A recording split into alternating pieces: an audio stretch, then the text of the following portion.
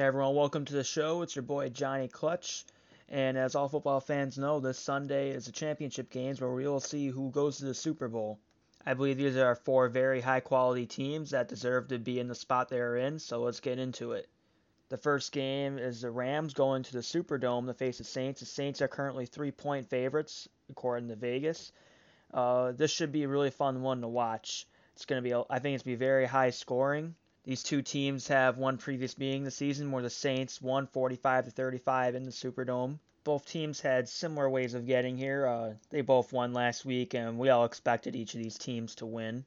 The Rams beat the Cowboys 30-22 in their divisional playoff game by way of C.J. Anderson rushing for 123 yards and 2 touchdowns, and Todd Gurley running for 115 and a score.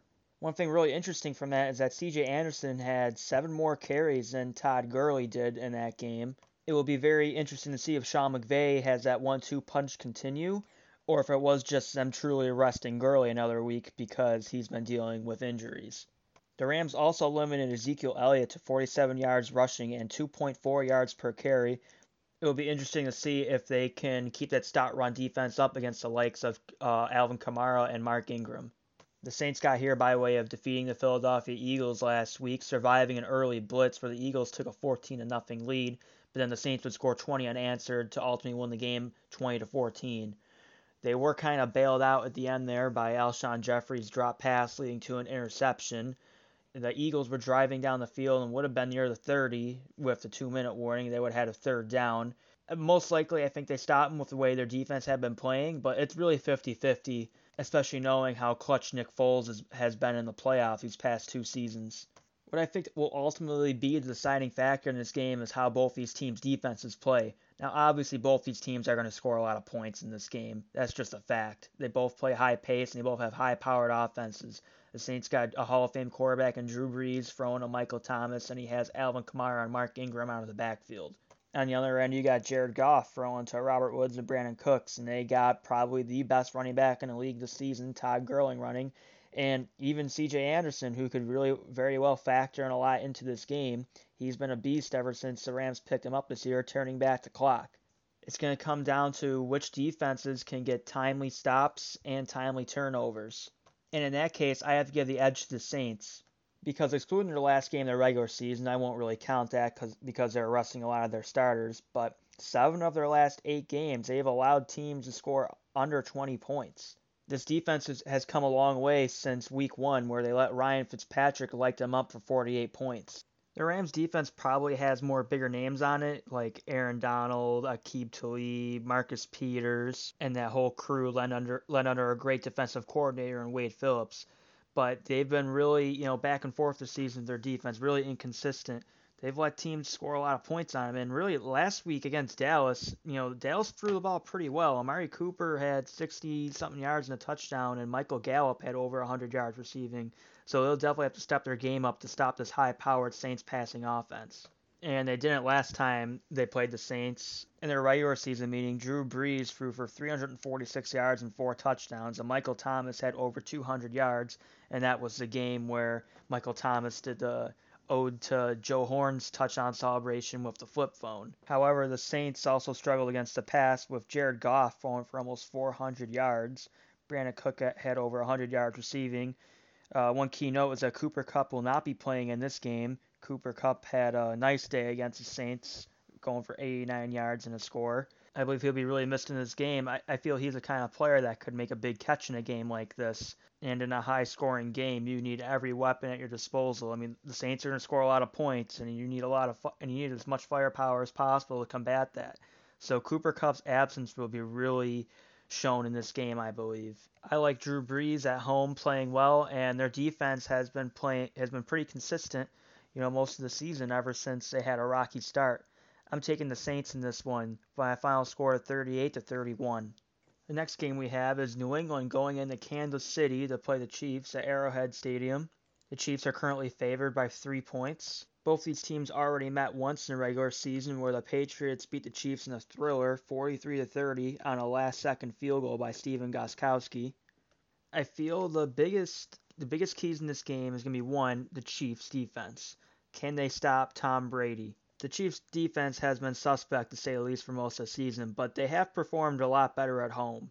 And that showed last week where they shut down Andrew Luck on a hot Colts team. I believe the Chiefs' way of winning this game will be to want to make it a shootout, but that will be difficult in the tough weather conditions that are currently being predicted for this game. New England lately has been playing old school smash mouth football, and I think that's going to continue in this game, especially given the conditions. In the last meeting against the Chiefs, the Patriots won time possession 36 minutes to 23 minutes, and I believe the Patriots want the same or an even better ratio than that. Bill Belichick knows the Chiefs' offense is lethal, and he is smart enough to know that he wants the ball out of Patrick Mahomes' hands as much as possible. A big key to the Patriots doing that will be how their running game goes with Sony Michel. Sony Michel had a big game against the Chiefs early in the season, and he also had a big game last week against the Chargers where he ran for 129 yards and 3 touchdowns. Also, I believe the Patriots' short passing game with the likes of James White and Julian Edelman will prove to be crucial, as those, I believe, are basically extended handoffs. The Patriots would like a lot of high percentage plays to keep moving down the field slowly so they can win the time possession battle and ultimately limit what the Chiefs' offense can do. Another big storyline in this game is Andy Reid. Now, I believe Andy Reid's a great coach, and is one of the main reasons why Patrick Mahomes is having the year that he's having. But one criticism of Reid has always been he's never won the big one. He's never won the Super Bowl. And I think that's what's ultimately keeping him from getting in the Hall of Fame as a coach right now. Personally, I would love to see Reid win this game and ultimately win the Super Bowl because I feel he's a great coach that hasn't gotten the credit that he deserves. However, it's tough for me to bet against Bill Belichick and Tom Brady in the playoffs. I'm taking the Patriots winning this game by a final score of 24-21. I also predict that, like last game, Stephen Gostkowski will make a field goal in the last play of the game, but this time it will come in overtime to beat the Chiefs. Both these games should be exciting to watch, and like the rest of y'all, I can't wait to sit down, relax, and watch some football. On to another topic. James Harden kept up his historic scoring pace, dropping 48 points against the Lakers and a comeback win in overtime to beat the Lakers by a score of 138-134. James Harden's stats since December 13th are as follows: 42.5 points per game, 7.6 rebounds per game, and 8.9 assists per game, and the Rockets are 14-5 in that stretch after a 12-14 start. This MVP race isn't even close right now. It's James Harden, and it's James Harden. There's no one within his stratosphere right now. He has been the best player in the league since December, and it really hasn't even been close. You can say LeBron, Greek Freak, it don't matter. James Harden is just on another level. I mean, look at the help that Harden has had to deal with this past month with, a lot of it with no Chris Paul. James Ennis is getting a lot of minutes. Austin Rivers played 46 minutes in the Lakers game. 46. They have Gary Clark, an old washed-up Nene, James Nonnelly, and they had Daniel House, who was on a two-way contract, and they weren't able to sign him. Most of the stretch, too, has been played without Eric Gordon in the lineup. Eric Gordon just recently came back. And I don't want to hear anything about Harden's team's record not being good enough for him not to win MVP. They gave Russell Westbrook MVP the one season, and his team was only 6th seed in the West, and they lost to James Harden in the playoffs. Another reason Harden should get MVP is that he won it last year, and he has upped his play dramatically. He's averaging 6 more points per game. Assists and rebounds about the same, but he has put more into his team's success than last season. The Rockets have dealt with a lot of injuries, and they came out with a bad start. At one point, they were as low as 14th in the Western Conference, and they've worked their way all the way back up because of Harden's play, and he's had to do all of it. All those points he scored against the Lakers, they needed every bit of each one of them to beat them, and that's been the case in a lot of games during this streak. Because I remember watching that game where the Rockets beat the Warriors, I think about a few weeks ago, and I said to myself, if you put Giannis in Harden's spot to that game, do you think the Rockets win? And I came out with a resounding no. I don't think they win that game.